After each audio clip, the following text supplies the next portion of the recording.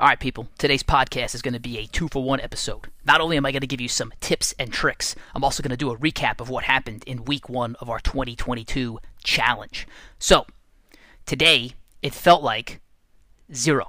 Yeah, literally felt like 0 degrees. So yesterday, here in Staten Island, New York, it was about 40. Whatever happened overnight, I don't know, but it dropped 40 degrees. And when we woke up this morning at 6 o'clock, bang, feels like 0. So, guys had to do a lot of soul searching this morning. They had to make a decision. Hell, they probably had to do a lot of soul searching last night. Am I willing to get up and get out of bed and come? Or am I just going to roll over in bed and stay nice and warm? Or last night, maybe am I going to have this other drink? Am I going to stay out late with my friends? What am I going to do? And I have to say this, and you may say, Coach, you're sick. You're a sick person. But I have to say this. There's nothing that you did last night that was more entertaining than what happened this morning, or was more energizing than what happened this morning. Because these guys made a choice this morning, and they got up, and they trained in 0-degree weather. And we had some pretty sick competitions that I'm going to get back to when I talk about what happened in week 1 of the challenge. With respect to tips and tricks, these are some good tips and tricks for training in this type of weather. One is a tip for a coach. So if you're a coach like me and you got to time people in these competitions, a trick that I've learned is that I cannot bring my stopwatch out onto the field in this cold weather because it will freeze. It's happened before. Same thing with your phone. You bring it out in this weather, you let it sit outside, your phone dies, like your battery instantly goes dead. So what I do is I put the phone in the car, and then every now and again, this is a luxury that I have, I just do the old auto start, and I have the car running every now and again to keep the stopwatch warm. That's one tip and trick. Tip and trick number 2: do not immediately before or after your workout have a nice hot coffee or a nice hot mint chocolate element, which I think you should be drinking sometime after this workout today. But don't immediately do that, because that temperature, if you're drinking it before, that increased temperature is actually going to negatively impact your performance, because your body needs to work out at a certain temperature, and too hot is bad. Too hot is actually going to slow down your performance. And then the same thing with recovery. So immediately after your workout, don't run right to, as Gally said, Dunkin' Donuts and get a hot coffee or a hot chocolate. Don't do that. You have to wait about an hour. In fact, it's about 9 o'clock now, and I'm starting to drink my tea right now. I'm starting to drink my tea right now, and we finished our workout at about 7:45 today. So I waited about an hour, a little over, to have that hot drink. Tip number 3, on these cold days, you sweat a lot more than you think you do. It's obvious in the winter.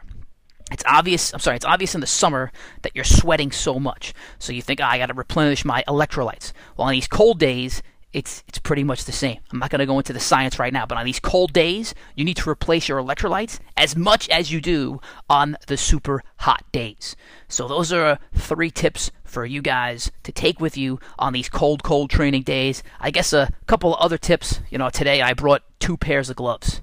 I had my regular pair of gloves, I had another pair of gloves, because you just got to keep the things that are going to get the coldest the fastest are your hands, your feet, and your face. So your hands, your feet, and your face. If you can keep those 3 things warm, you'll actually be okay. Now, I don't like to keep things over my mouth while I'm training. I like to be able to breathe in my mouth, my nose, I should say. So I did have 2 pairs of gloves. I had my socks on, so I was good to go. The only thing that got a little cold today was my face, but I guess it's part of the territory. Okay, so those are the tips and the tricks. Now, let's get into what's going on with the competition. So, just a reminder, the way things are working in this year's challenge. We have team-based events, and then we have individual head-to-head events. So today, we had 3 teams go in a competition against each other. The competition was a 20-yard running sled drag. So I believe we had about 165 pounds on the sled. You run as fast as possible, 20 yards. You clear the cone. You go to the next event where somebody's waiting for you, and you tag that person, and then they hop on a slider. Then they will do a 20-yard slider. They go do a reverse slider, 20 yards. They get up. They run over to the next event, and that is a prowler, where we had a 45-pound on each side. So someone takes that 45-pounder one way. They tag somebody else, then that person brings that prowler 20 yards one way, they tag the other guy, then that guy goes on the low handles, and he brings that prowler back the other way. So that's the event. Now, we had 3 teams. One team had 4 guys. That's pretty simple. Now, that means every guy has one event to do on this leg of the competition. Easy. The other 2 teams only had 2 guys. So my rules to them was, okay, here's the rules. Everybody's got to go, and everybody's got to go the same amount of events. So you can't have one guy do 3 and one guy do 1. You can decide in what order you want them to go.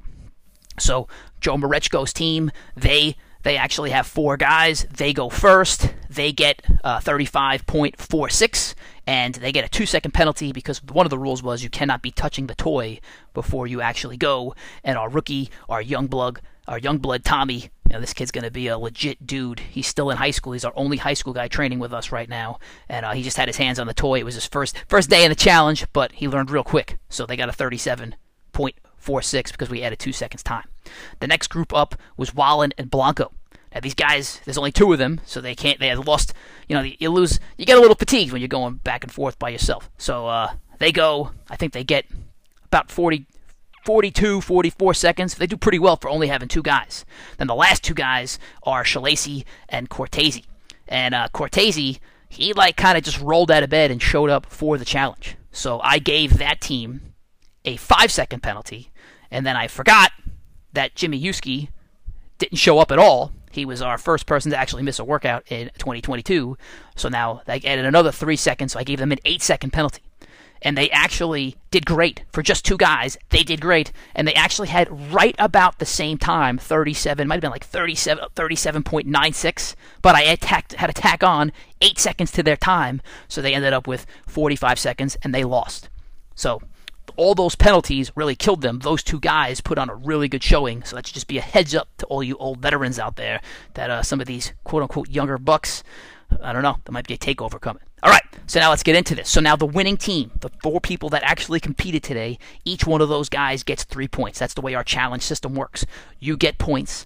All these points get added up over the course of our season. And then when the season is over, everybody will get ranked based on their points, and they're going to get put into an NCAA-style playoff bracket. Not everybody's going to make the playoffs. Some guys are going to get byes. Every single point matters. Now, the winning team gets a choice. Okay, what are they going to do? They have to pick any 2 guys to go head-to-head in a competition. The winner of that head-to-head, and it's guys that are not in their group. They're going to pick any 2 guys from the losing teams. Doesn't matter if they're the same team or not. Those 2 guys are going to go head-to-head. The winner of that also gets 3 points. The loser gets 1 point. Now, there's a lot of catches here. There's things that you need to strategically think about. And I'm not going to get into all that now because some of these guys have trade secrets. So again, I'll say this again. The winner of that, the losing team, when they go head-to-head, he'll get 3 points. The loser will get 1 point. But one of the catches is that I will reveal, and I've already talked about it in our Constitution, is that if you lose twice, you are forever out of those head-to-head competitions. So guys have to really think about who do we want in this competition, why do we want them there, are we willing to risk giving them 3 points, or do we want them kicked out of this thing for good? Or maybe I just want to see this person do this challenge. And I'm going to try and do my best to give guys the challenge so they know what they're getting themselves into before they pick the 2 competitors. So Joe Marechko's team, who has Baraji, Galley, and Tommy, they decide to pick Cortese, and they pick Shalacy, who are our teammates, and they make them go head-to-head. So what is the challenge? Well, they're going to do a 20-yard slider. When they're done with that 20-yard slider, they're going to run about 5 yards. They're going to go to a jigsaw puzzle that we have set up for them. Yeah, very similar to what we had. In fact, it was the same jigsaw puzzles that we used at the end of last year's 2021 challenge. I love doing a little homage to what we did last year. They have to put that jigsaw puzzle together, then run back to their sliders and slide back to the start line. Sounds easy, right? Except when you're tired, you're confused, and it's 0 degrees. It is 0 degrees. Try putting together a jigsaw puzzle while your hands are completely and totally frozen. Well, that's exactly what happened.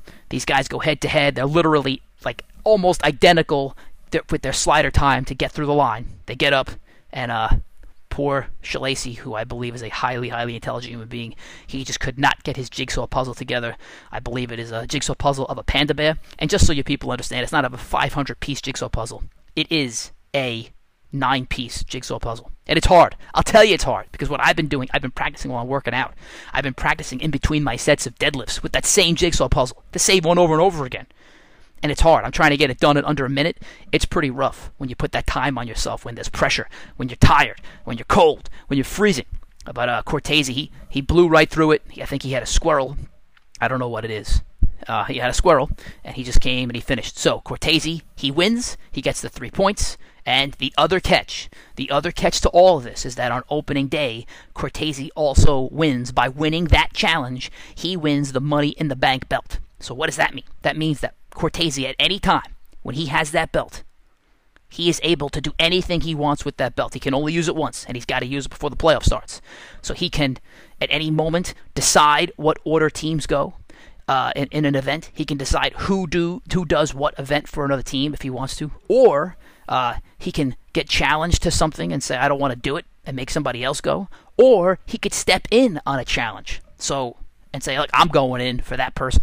So there's a lot of power for a guy that showed up late and just rolled into the challenge. And Guy said that to me. It's a lot of power for a guy that showed up late and just rolled into the challenge.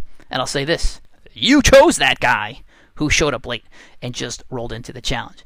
You made that decision. So, having said all of this, I'm going to say it again. What could you have possibly done last night? Unless you were like in Vegas, in the sickest club in the world. But you weren't. If you were living in Staten Island, what could you have possibly done last night that was more entertaining, exciting, invigorating, that would make you feel more alive, right, than what we did this morning? Because it's just a matter of getting out of bed. It's just a matter of making that decision to get out of bed and do something sick, to really be alive, to not be a zombie, to not be like everybody else. All right, people, enjoy the rest of your week. Bye. This episode is brought to you by Element. That's LMNT. What's Element? Element is the product that came into my life at exactly the right moment. I've been training hard.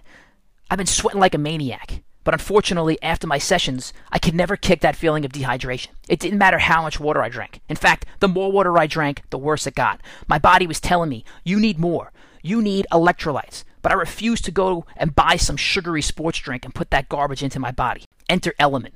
What's Element? It's a tasty electrolyte drink mix. That's right, I said tasty. They have 7 different flavors. My personal favorite is mango chili. But most importantly, it's got no sugar. It's got no gluten. It's got no garbage. There's got no guilt. Take it. You'll feel better. You won't feel like a bum after you drink it. You won't feel any guilt after taking it. To get your Element today, go to drinklmnt.com/George Mahoney. Again, that's drinklmnt.com/George Mahoney. Get yours today.